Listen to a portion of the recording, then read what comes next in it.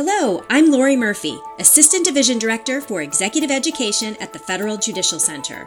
Welcome to our podcast focused on executive leadership in the judiciary. Today, we're talking with Ambassador Wendy Sherman, author of Not for the Faint of Heart, Lessons in Courage, Power, and Persistence. Ambassador Sherman is probably best known as the lead negotiator for the United States on the 2015 Iran nuclear deal. Before joining the State Department in 1993, she had a long career as a child welfare advocate and administrator, congressional chief of staff, and political consultant. In addition to pursuing the nuclear agreement with Iran, Ambassador Sherman served as a special advisor on North Korea to President Bill Clinton. In 2011, she became the first female Undersecretary of State for Political Affairs. Ambassador Sherman co-founded the Albright Stonebridge Group, where she serves as a senior counselor. She is the director of the Center for Public Leadership and a senior fellow at the Belfer Center for Science and International Affairs at the Harvard Kennedy School. Our host for today's episode is my colleague Michael Siegel, Senior Education Specialist for Executive Education at the Federal Judicial Center. Michael, take it away. Thanks, Lori. Ambassador Sherman, good morning. Thanks so much for joining us. Good morning. It's great to be with you. Thank you for having me. Fantastic. In your book, you focus quite a bit on the courage to break through frozen relationships. And you say to open yourself to reconciliation is to be vulnerable. Would you expand on both the courage and vulnerability required to thaw frozen relationships? Well, I think if people think about their own personal relationships, maybe they've had a fight with someone in their family, or they've had a difficult time or a difficult experience, and perhaps even in the past they've tried to make that relationship work and it just didn't, but something has happened in their life. Maybe they're going to have a wedding or a new entry into the family, and they really want to reconcile that relationship. Well, you sort of have to buck yourself up. You have to be willing to open yourself up and to bend to try to reconcile and create a larger platform and an openness and an inclusiveness to make that happen. And the same thing is true in negotiations, in world affairs. We have many, unfortunately, frozen relationships in the world, relationships that are pretty bad, and we'd like to make sure that America is secure. You have to be willing to talk.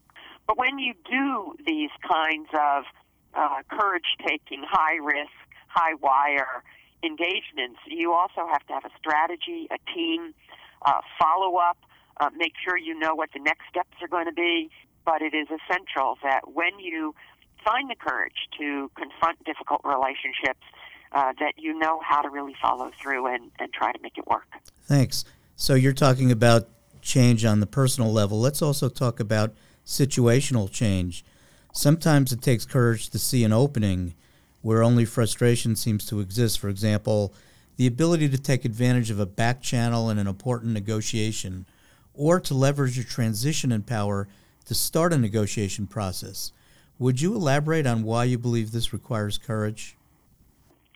I certainly think in the case of the Iran negotiation, President Obama had enormous courage to open a back channel through the Omanis with Iran to see if, in fact, there was any traction to ensure that Iran would not get a nuclear weapon. It took a lot for President Obama to give this a chance, and it ultimately grew into a back channel that was successful and began to shape an interim agreement that was brought into a multilateral negotiation to ultimately get the Joint Comprehensive Plan of Action. I think that President Trump had some courage to be willing to talk to Kim Jong-un of North Korea about trying to denuclearize North Korea. It did take some courage to approach Kim Jong-un on a leader-to-leader level. And in that culture where Kim Jong-un holds all the power, he believes only leaders make decisions. So it was certainly worth trying. There have been other presidents at other times who have opened those channels, had those discussions. Certainly Henry Kissinger, on behalf of Richard Nixon in going to China many, many times to open a relationship with China and to normalize relations with China was an extraordinary act by that president to try to change the world. Yeah, thank you. And pursuing this issue of negotiation and bringing people together and the added idea of finding common ground, that also requires sometimes the exercise of power, which you describe as a complicated tool.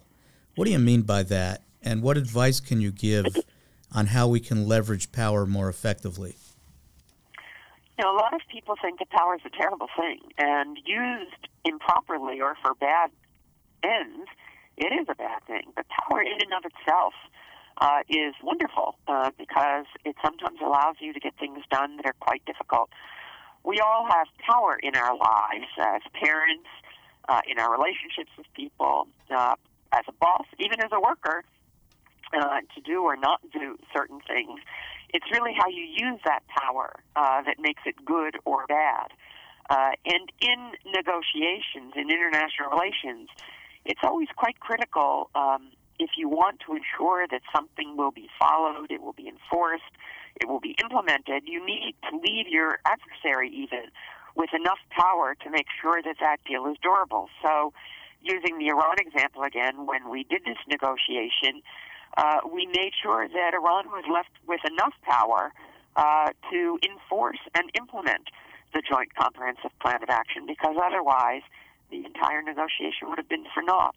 So what I encourage people, and particularly women who sometimes have an odd relationship to power, to use all the power they have, but use it for good purposes, and to understand that you can make something endure and sustainable if you leave everybody at the table with enough power to ensure that durability. Great point. So another aspect of negotiating and leading is persistence, which you write about in your book. What does persistence look like for you?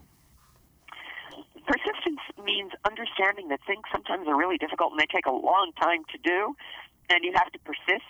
It's not the same thing as patience. There are times in a negotiation, times in any circumstance, where impatience is a good thing. When Secretary of State John Kerry would say to the Iranians, I've run out of patience. Either decide you're serious about this negotiation or go back to Tehran and get more authorization to really make a deal here. But to really do very difficult things, one must persist. We thought once we got an interim deal with Iran that it would take us about 6 months to do the final deal. It took us about 18 months. And we had to really live through a lot of very difficult moments and persist. The best things in life take persistence. Good marriages only last when you persist. Yeah. And there are good times and there are bad times. Times you have to work difficult things out, but you believe that the ultimate objective is worth it. Great. You write it's important to know before you start what your definition of success is. Why do you say that? Well, one of the things that is quite critical in any negotiating situation is what's the outcome? What are you trying to achieve? So it's quite critical in any negotiation to know where you're headed, even if you have to take steps along the way to get there, because then you know what to do every day and what you're driving toward. It's almost like having a vision or a strategy. Exactly. Yeah. Exactly. Tactics aren't enough. Yeah. You have to have a strategy for the ultimate outcome. Mm-hmm. So going back to the question of persistence for a minute, what advice would you have for our court leaders on how to both motivate themselves and inspire others over a long period? I think one of the things that's most helpful in that regard is to have a great team. I'm a huge believer in the importance of teams. None of us ever does anything important by ourselves. Mm-hmm. During the Iran negotiation, I had a core team of about 15, but I was backed up by literally hundreds of people in the U.S. government. And because we had such a tight team, including skeptics on the team, and I'm a great believer that you need skeptics on a team, to really go back to first principles and to challenge what you're doing, knowing at the end of the day that the leader of the team gets to make the decisions. We all understood each other. We began every morning with the entire team sitting around the table, ended late at night with the whole team back together again. Everybody knew what each other's skill sets were and how we had to rely on each other to get the job done. And building that team and creating a culture where you're all headed in the same direction can help you when you get to difficult moments, because you can buck each other up. You can even have some strange fun along the way. If you've got a great team, you can find some ways to get you through very difficult days. Towards the end of the Iran negotiation, sort of my senior nuclear expert, Jim Timby, who really is a nuclear physicist, had his hands on virtually every arms control agreement for 40 years at the State Department, told me that one of our younger team members, also an expert, had some concerns. And so I sat down with Paul. He had actually 52 concerns. And that was a little daunting, given that I thought we were close to possibly getting a deal. Many of them were highly technical. I sent them to Secretary Moniz, our Secretary of Energy, who was so critical to the negotiations in the last 6 months. And by the time we got to the end of the deal, virtually every one of those concerns had been addressed. So sometimes it's hard. You have to swallow hard and get yourself to think hard about what you're doing. But having people who challenge you on a team is critical if you really want to get a good first-class deal. Thanks. At times, you've been the lone female diplomat at a table full of men. What are some lessons you've taken away from those experiences that might be useful to our audience? I think for me, I've always tried to create a support group with other women everywhere I've worked. When I was director of child welfare in the state of Maryland, I was only 30 years old, and I didn't really know what I was doing. And so I surrounded myself with a support group of women, including my boss, who was a woman, an African-American woman, who also was first in her job. And we would meet on Thursday evenings in the Inner Harbor of Baltimore for a drink and really just to support each other.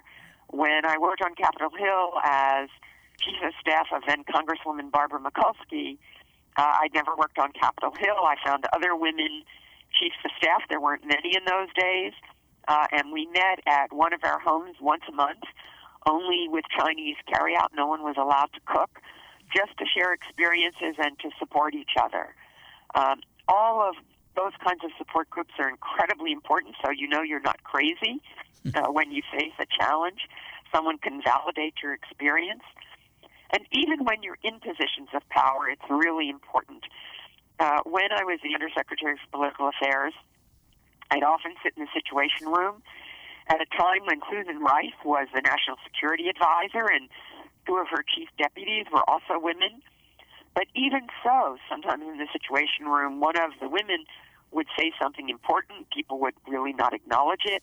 10 minutes later, a guy would say exactly the same thing, and everyone would say how smart and brilliant he was.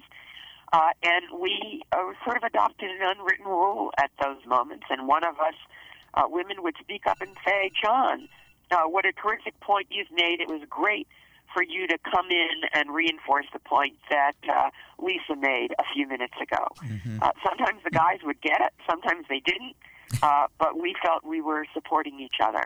It's a constant challenge, and I don't think guys mean to be dismissive.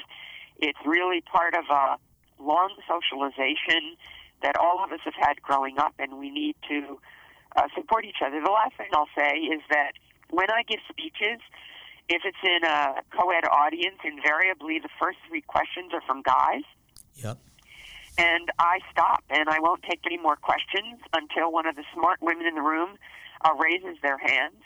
And women have told me that the reason they don't raise their hands is they're trying to concoct in their brains the perfect question. Mm-hmm. And I said to them, don't try to concoct the perfect question. Guys raise their hands before they know what they want to say. And they figure by the time they're called on, they'll think of something that sounds smart. And they'll say it with enough confidence it won't matter what they say. So I've encouraged women to raise their hand. By the time someone calls on them, they'll know what they want to ask. That's delightful. You've experienced your share of criticism as a public servant. How have you learned to persist in spite of criticism, and how would you encourage court leaders to do the same thing? Well, it's tough sometimes. Nobody likes to be criticized. No one likes to be dismissed. Having those support groups to test out whether the criticism is legitimate or whether it's not is important. To have good allies who will tell you the truth. Sometimes the criticism is right on, and you need to deal with it, but sometimes it's not, and you need to see your way through. So having that support group, having allies, having people who will tell you the truth. Our family members are quite important to all of us. I'm really lucky to have a marriage that's lasted for almost 40 years, and my husband can tell me the honest truth. My daughter, who is certainly, and our kids sometimes tell us truths we don't want to hear, and how we're seen is important. So you have to be willing to take feedback, know when it's real and know when it's not. Yep. And sometimes they may be right. Yep, sometimes they may be right. I'm going to go back now to your earlier life, where you talk in your book a lot about your upbringing in Baltimore, Maryland, and how those experiences impacted your values and shaped how you even approach your diplomatic work. Can you talk about that? Yeah, this has a lot to do with courage and persistence to do difficult things. My folks were activists in many ways. When my dad was a Marine in World War II, he was wounded in Guadalcanal, came back to the West Coast. He was married to my mom at the time, and neither of them wanted to see war again. And so he and my mother were very active in what ultimately became founding of the American Veterans Committee, and they both attended the founding of the United Nations in San Francisco because they didn't want to see war again. And then many years later, when they lived back in Baltimore, they got involved in civil rights. And my dad was at a Rosh Hashanah service. We're Jewish Americans. And the rabbi, Rabbi Morris Lieberman, had been arrested a couple of weeks earlier for being part of a clergyman's group trying to integrate an amusement park just outside of Baltimore. And he thought he owed his congregation an explanation. And he said that when he was a chaplain during World War II, he was at the liberation of Dachau. And he wondered at the time when Jews were being taken away what clergy had ministered to their congregations on Sundays about this. And he thought for him, in his time in Baltimore in the 60s, it was to end the discrimination and degradation of African Americans. My father was very moved by this sermon and went and saw the rabbi a few days later and asked what he could do. And the rabbi said, well, you're very powerful. You sell homes. My dad was in residential real estate at the time. You could advertise your homes to anybody who wants to buy that home. And my father said, well, if I do that, I'll be driven out of town. There were no open housing rules or laws at the time. And the rabbi said, well, you've asked me what you can do. This is what you can do. So he and my mother talked about it and decided to do it. And so my father did advertise to anyone who wanted to buy a home as long as the seller was willing to sell. Within 6 months, he had lost 60% of his listings. And a few years later, even though he had added different services to his company closed. But my folks never, ever doubted the choice they had made because they knew it was important. They knew they had made a difference in people's lives. When Frank Robinson, an African-American baseball player, came to the Baltimore Orioles, ultimately went on to be the most valuable player. Frank Cashin, the owner of the Orioles, called my father and said, you have to find Frank a house or I won't be able to keep him. So my parents were able to do remarkable things, and having courage, doing hard things sometimes comes at a price, often comes with a cost. But important things are important to do regardless of the cost. Absolutely. That's a really compelling story. Your final sentence in the book advises readers to have courage, to work with others to find the common good, to persist against all odds, to use all that we have, all our power, to do good, and to be not faint of heart. These are strong words to live by. Is there anything else you'd like to share with our audience? Well, I've come to the Harvard Kennedy School to be the director of the Center for Public Leadership and a professor of practice of public leadership because I think it's so important to educate young people to become the public leaders that we need so desperately right now. We live in a really complicated world, and a lot of people feel very left out and very left behind.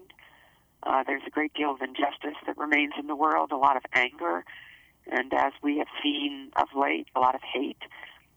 People in the federal courts spend every day trying to mete out justice. And it's a hard thing to do. The challenges are great. It takes a sense of values, of judgment, of law, of what is right and what is wrong, of rough justice in this world. Justice is not always perfect, but it's critical. And so I think it's really, really important for young people to understand our Constitution. For half of the Kennedy School graduates are from other countries, to understand the values and the precepts of the United States of America and how important democratic institutions and democratic values are, and to gain the skill set to make that real so that people in countries around the world can live good, prosperous lives where they have a say in their governments. There's peace, security, and prosperity for everyone. So I think that's a great challenge. I think everyone in the federal court system takes up that challenge every single day. I'm very grateful for their public service, and I want to encourage more young people to join in public service. Well, thank you. And Ambassador, thank you for your service to our country, and thank you for sharing your experiences and insights today. Thank you. It's been my pleasure. Thanks, Michael. To hear more episodes of In Session, visit the Executive Education page on fjc.dcn and click or tap Podcast. You can also search for and subscribe to In Session on your mobile device. Produced by Jennifer Richter and directed by Craig Bowden. I'm Lori Murphy. Thanks for listening. Until next time.